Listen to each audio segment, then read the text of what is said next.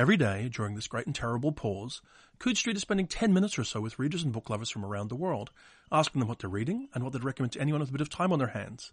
Today I'm spending 10 minutes or so with the John W. Campbell Memorial Award nominated author of Wolves and the Smoke and editor of We Robots, an enormous new anthology of robot fiction, Simon Ings, who joins me from somewhere in leafy green England. Hello, Simon.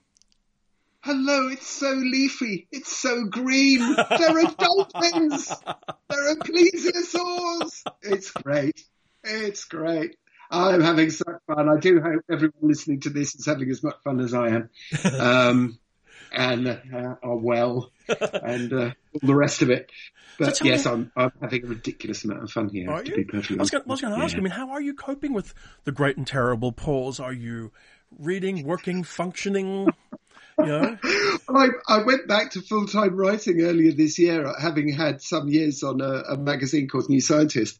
So I went back to sitting in my eyrie and working from home and avoiding all distractions. And the world has copied me, essentially. Not that I'm a megalomaniac or anything, but will you guys please just drop my coattails and let me get on? No, it's been a grand time for us all, provided that we've had the leisure and the convenience to do so, to regroup and figure out what it is that we were put on the planet for. Yeah. And for those of us lucky enough not to be drowning in, personal tragedy or logistical chaos, I think it's been a very valuable time to work out where our values sit. And that sounds like a rather grandiloquent statement. Well, it is a grandiloquent statement, let's face it. But it's something as simple as, do I need to go into the office? Are the people that I'm working with the people who are bringing out the best in me? And just simple questions like that, we've all had the chance to ask. And the trouble is that our news culture doesn't allow us to take those moments to breathe. And I think we seize these moments where we can. And and we all do one time or another, but what's extraordinary is that a huge proportion of the planet is taking a breath at the same moment. So, that's quite exciting. Do you see things? Do you think things will change? Do you see your worldview or your perspective on things changing during this time? I think change, maybe not, but certainly a different emphasis. It's become much more interesting now for me to witness what's going on rather than try and interfere with what's going on. Mm-hmm. I was involved in a project to, about futures and about discussing the future and about art and technology and all the rest. All these are good things. All these are entirely valuable things. But for me personally, I've sat back and gone, yeah, but actually you look at what's going on and you try and tell the truth about it, and that's what writing is, and the two don't quite mesh. Mm-hmm. I've had years now of getting out of the office, which has been brilliant, talking to people, speaking to people. People are extraordinary. They're ghastly, but they're extraordinary, and I've had great fun with them.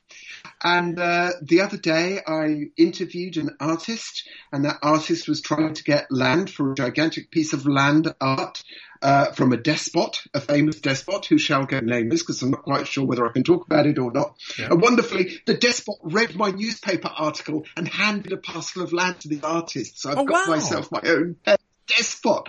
So, at that point you think, well, it's not going to get better than this. I've been invited to a war zone to see a piece of land art that you can see from space that's being funded by a despot. At which point you think, this might actually go better in fiction than actually doing it in real life, yeah? So, changing the world from home. I'm back changing the world from home, but I'm back. I'm back writing full time now, and it's a good place to be now. Excellent. Well, let me ask you, since it's partly what we're here for, what are you reading at the moment? And critically, is it any good? I read for money. So the answer to the second part of that question is largely no, because I read everything. But on top of that, Well, actually, there are a couple of things. Some of what I read is very good indeed. And I'm also reading for research for my own strange projects, Sure. all of which are in a fairly early stage of development. So I'm reading quite widely. So the bookshelf is looking fun, actually. It's looking genuinely fun. So the book that I've just finished is by Robert Hugh Benson, and it's called Lord of the World, and it was written in 1904. And reading this, you realise where the Inklings and C.S. Lewis came from, and where Charles Williams came out of what they were reading. Yeah. Because obviously no one produces out of nothing. There's a kind of cultural milieu which makes those works possible. Mm-hmm. And Robert Hugh Benson's Lord of the World is the most extraordinary tale of the apocalypse. Okay. It's a future set. It's set in the future. There are flying machines called volors, which work. They're somewhere between an airplane and an airship, which of course is lovely to read about now, because those are exactly the kinds of designs that people are playing with in an attempt to save the airline industry. So absolutely, yeah. So there's a lot of incidental invention, which is great fun. The fact that you can have suburbs and motorways is big news in 1904. You know, this is speculative stuff in 1904. And so you're reading, I mean, what I love is reading about the world as it is, as if it was science fiction, because it seems a much better way of unpacking unpacking the world, to look at it in that way.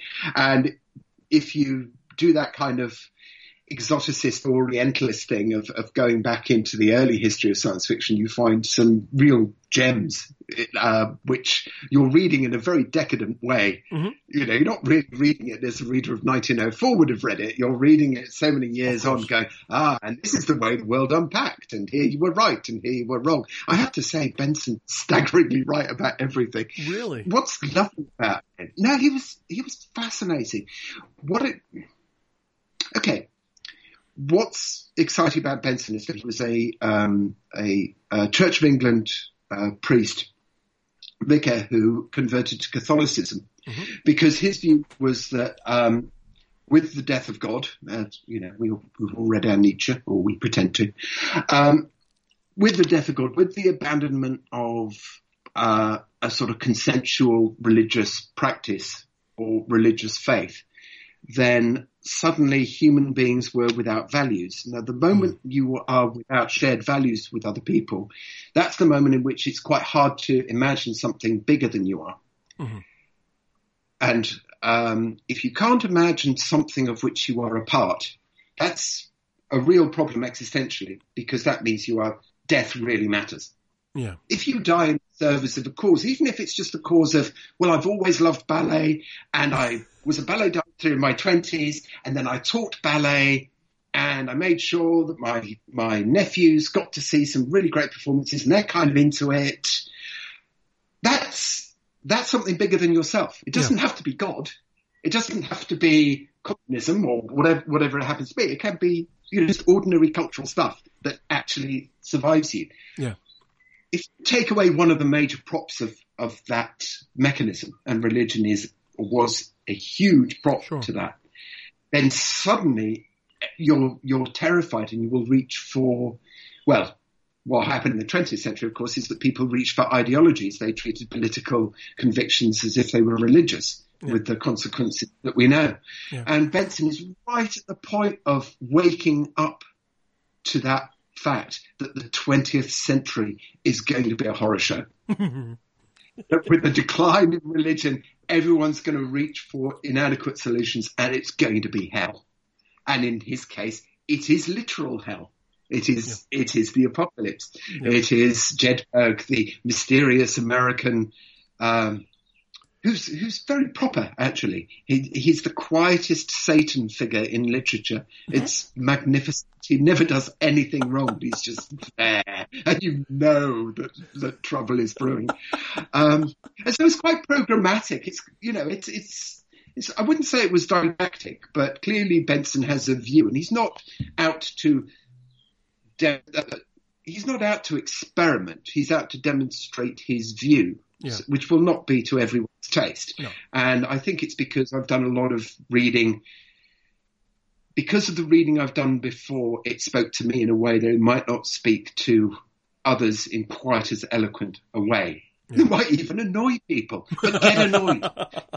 Get annoyed. Embrace that. It is utterly fascinating and beautifully written. Yeah. And there are visual there's an extraordinary, this is not a spoiler particularly, but as the apocalypse looms, you begin to realize that he's going to be very, very canny, and he isn't going to do that kind of C.S. Lewis, Aslan the Lion coming down, walking down Kensington High Street thing. He's actually going to say that there is the world of the spirit and the world of innate matter. And actually, at this point, they will not connect. They will rub up against each other in that slightly sort of M. John Harrison way. Yeah. But they're not really going to connect. And in his description of passing between the two, his description of the world melting away and the shadows not quite working is extraordinary. Okay. It's sort of Wyndham Lewis levels of visionary visual description. It's stunning. It's really stunning. Right. So, you've read Lord of the World. Anything else you wanted to mention? I've really... No, one's enough. One's enough. Well, I've been reading Camus' The Plague because you kind of have to. It's rather silly not to have read The Plague at this point. And Robert Walser, and I'm doing a lot of work on, and actually a lot of work on writers and despots at the moment, the relationship between writers and power. And it's given me the opportunity to read The Pike by Lucy Hughes Hallett, which is about Gabriele D'Annunzio, who no one remembers, but he was the most celebrated novelist of the early 20th century, late 19th, early 20th century. And this is the poet who stole a city. He invaded a city of Fiume and ran it as a poet, a sort of poet dictator. And it's the romantic Dionysian, we can create our own values in that Robert Benson kind of way. We know we have religion, but we're going to take the form of religion and we're going to create our own values. And he's sort of harmless, and he's sort of funny, and he's sort of invented fascism. Sort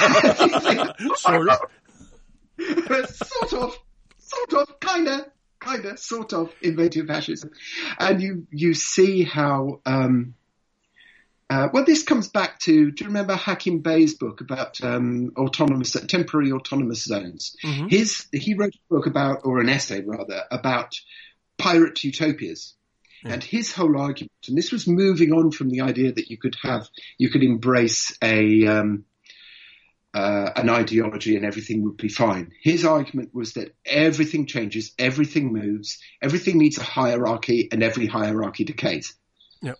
Which, of course, we now get told to us by people who are perceived as people like Jordan Peterson. But Hakim Bey is an anarchist, and he's saying the same thing. What you want to build a hierarchy, and then before it decays, you want to strip it down and move on. So you will only get human freedom in tiny little windows of space and time. And what you want is to create an environment in which you can develop utopia again and again and again and again and again, because it will not last. No. And with D'Annunzio, he created this pirate utopia in the city of Fiume, on the Adriatic coast. And within the year, it was decaying. Within the year, it was becoming fascist. But he didn't develop it into an ideology that attempted to last. That was Mussolini. Because Mussolini was a realist. He was much less extreme than D'Annunzio, actually. He was way less extreme. He was way less violent. He was way less crazy. But he was a realist and a politician. Whereas D'Annunzio was a poet. And because he's a realist and a politician, and he's trying to do a sensible job, that he ends up creating Italian fascism. So it's scary stuff. So let me ask you, Let me ask you our second question. Since we're all stuck inside, Simon, is there anything that you would recommend to people? What would you recommend to people as an approach to their reading? Is it a time to pursue serious pursuits in your reading, or to go for pleasure and comfort, do you think? That's a really interesting question. I am not very good at pursuing pleasure and comfort myself. It tends to slide off me. I tend to feel guilty because I was brought up Presbyterian. Don't shut up. What are you doing? I do think that pleasure and comfort can be got from harder stuff at the moment because we have a little bit more time, and we should embrace that fact. Okay. And that's great. I mean, I'm hopeless with Netflix. I adore and Amazon Prime. I adore Bosch. I adore, what's the other show?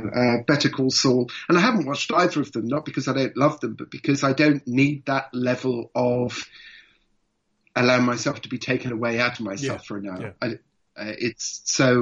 I found myself reading more complex things because my brain's rested enough to just get pure enjoyment out of them. Yeah. So there's one book I would strongly recommend, and it's on the serious side, but it's a lot of learning worn incredibly lightly, actually. It's a real delight. And that's Rutger Bregman's new book, Humankind, which is an attempt to reset our attitudes towards other people. Yeah.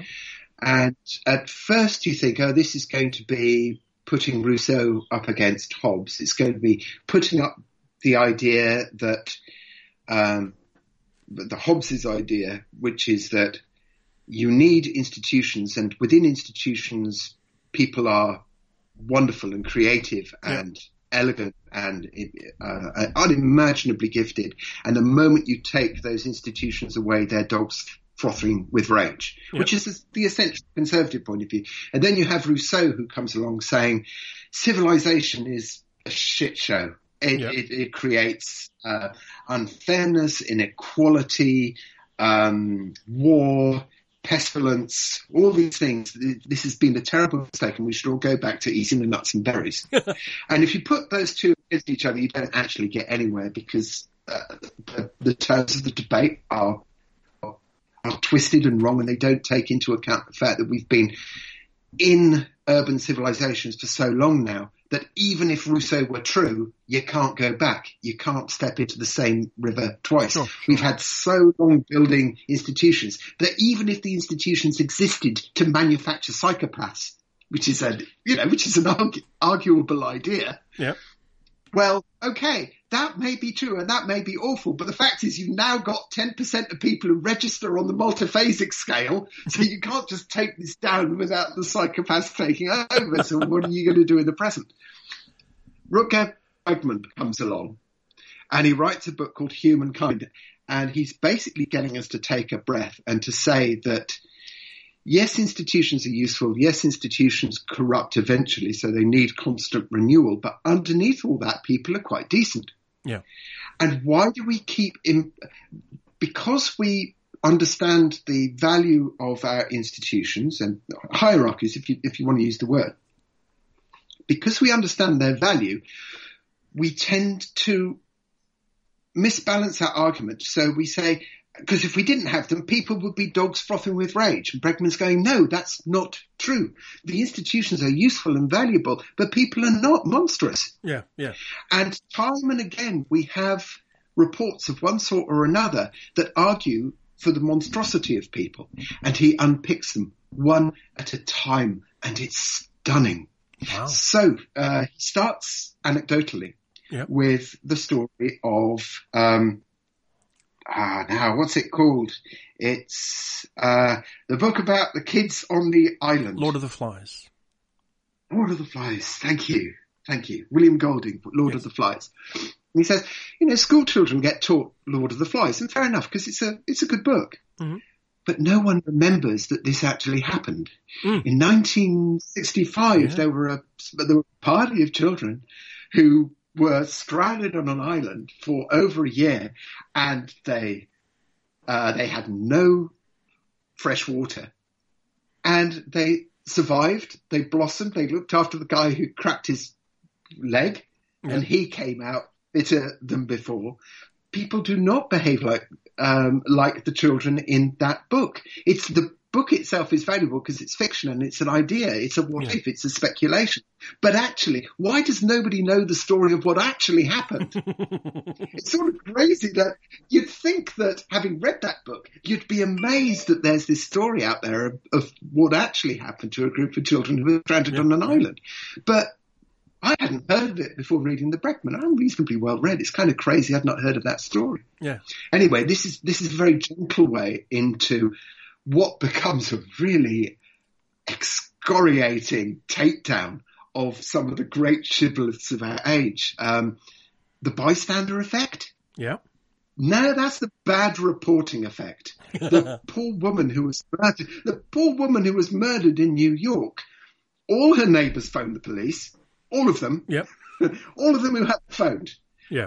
There was confusion at the switchboard because so many people had phoned, and the poor woman who died in the arms of a neighbour who had rushed out into the middle of the night, knowing that there was a maniac out there to see if she could save her. Yeah. So that's bad reporting. Yep. Now we're kind of used now, especially since because that's the Kitty Genovese story, isn't it? Yeah, that's right. The one that Ellison wrote into The Whimper of Whipped Dogs or something, I think. That one. Yes. Yes, yeah. Yeah, that one. Now that people like, Jeremy Lanier have weighed in, particularly, and it's his book about 10 Reasons to Give Up Social Media is very good indeed. We're used to the idea that the news cycle is weaponized against us. It's there to generate anxiety. The more anxious we are, the more we will listen, the more we will engage with the news cycle or social media or whatever it is. So we know that these institutions are weaponized against us, and some of us have stepped back from that, and we're only reading the long form articles. We're only reading the scientific press. We're being very rational. We're being very calm. At which point the Bregman book becomes really scary, because he then goes through all the various shibboleths of the scientific literature, taking them down. Yeah. For example, the Stanford prison experiment. Mm-hmm. Philip Zimbardo's experiment. Philip Zimbardo gets a lot of stick in this book, and it is very fun. It is a delight, because all of us who slightly suspected that Zimbardo was full of it are basically given all the evidence and all the ammunition we could possibly want in Bregman's book. The idea that if you took students, gave half of them a prison warder's uniform and the other half an orange jumpsuit for a prisoner, and then put them into a prison environment, how would they treat each other? Of course, the prison guards would abuse the prisoners. After 2 days, according to Zimbardo, after 2 days, the experiment collapsed in a welter of violence or incrimination and all the rest of it. Not true. And in fact, the BBC, the British Broadcasting Corporation, actually restaged this experiment in the 1970s. And it was the most boring thing you've ever seen on telly. And they had to abandon it. Because basically what happened is they all sat around drinking tea. But the experimental design that was filmed by the BBC was actually good. And Philip Zimbardo's was very, very shaky indeed.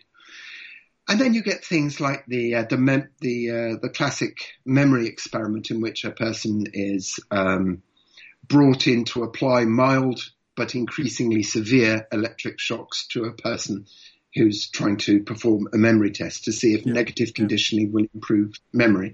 And that was what was his name? I'll have to look it up. Hang on a second. What was his name? He was a situationist artist. He was an artist before he was an experimental psychologist. So his experimental design was a bit shaky, but he was never that interested in experimental psychology anyway. He was always more of a provocateur. Yeah. And what the devil was his name? Anyway, let's move on. Look it up later. The way that experiment has been repeated and has shown the same thing, that people can be persuaded to increase the voltage of the electricity flowing through the subject, who is, of course, in on the game and is an actor performing acting and all the rest of it. This experiment has been repeated, and people do tend to ratchet up the voltage. But the original interpretation of the experiment was that people are robots who do what they're told. So if you put someone in the Wehrmacht or in the SS or wherever, and you give them orders and you give them a very strict regimen, people will generally obey orders unthinkingly. If you read the transcripts of both the original study and the later retrials, what you discover is that is not what is going on.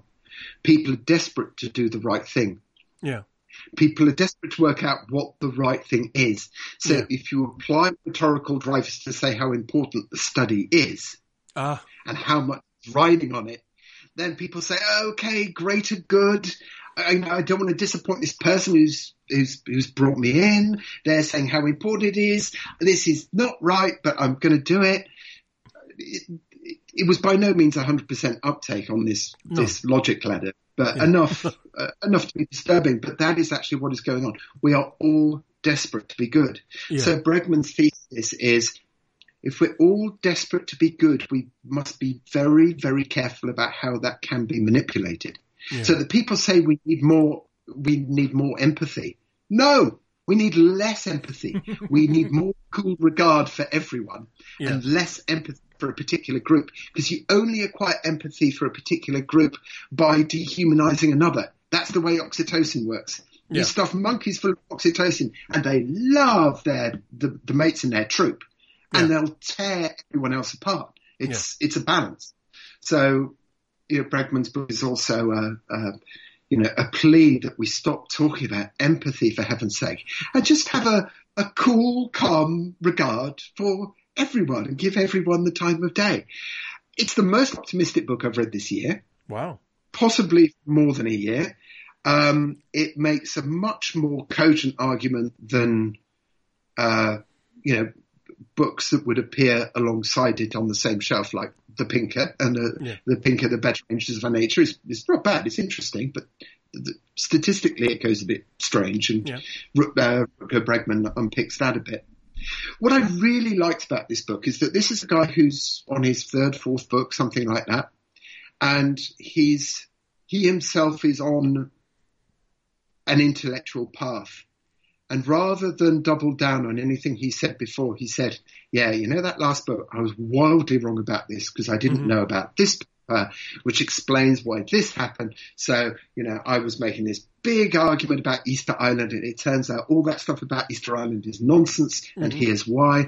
And so there's a real intellectual honesty running through the thing, which is a delight. And you get the sense also from that this is not the last word. Yeah, you can argue that'll evolve beyond, And I wouldn't say it's, refreshing because nobody else does it. Plenty of people are, are good at their job. But it's really nice to see. It's a good one. Excellent. Humankind, Rutger Bregman. Okay. So there's that. So let me ask you then, we've talked about what you're reading, what you recommend. What do you have in the world? What have you been doing? I worked out the other day that if I was ever going to write a big sequence of anything, I would have to start now. Yeah. Because, I'm not that old. I don't feel that old. But when you start talking about sequences of books, then you're talking about years at a time. Once you break life down into that, you think, I've only got 2 or 3 shots at this. So I'm working on not just one, but 2. One of them will fall by the wayside and one of them will survive. That's the idea. 2 big sequences of novels, which I've not done before. And it's partly because when I was writing big fat novels, things like The Weight of Numbers and Dead Water, I tended to pack 4 or 5 really good novels into one and make a very dense book that a handful of people adored, and most people went, "What on earth are you doing?" And I sat back perhaps a little bit before this lockdown and said to myself, well, what do I gain by packing so much content in. Okay, I've made this peculiar thing I wanted to make, but I've done that now. I've done that now twice. Yeah. Why don't I leave it expanded? The one thing I haven't done is leave the stuff expanded. Yeah. Leave the stuff more accessible. So I'm working on two big sequences, which involves a lot of reading and a lot of forcing myself to write as I research. Mm-hmm. Because when you work on one book, you can procrastinate for a while by researching everything. Mm-hmm. And you don't get anything done for 6 months, but you're working to a higher purpose, and it's all a bit, commercially and morally, it's a bit of a dubious tactic, but you can just about get away with it. Yeah. Whereas if you're working on a sequence and you're working out what you want to do and what will keep your interest over more years, over 4 or 5 or 6 or even 7 years, then you have to write at the same time as you research. So that's what I'm doing. So there's very little to report that's out there because it's going to take me a while to get going. But in the meantime, and to keep life in, I had this wonderful opportunity to do, and thank you for the plug earlier, to do this anthology of 100 best robot stories called We Robots. Mm-hmm. And that comes out in September from Head of Zeus. And when I was offered the task, I thought, well, I'm a writer. My first thought was, money, that's fair enough. My second thought was, this is going to be a bit samey. This is going to be a bit persnickety and not very human, not very warm. Okay, I was so wrong.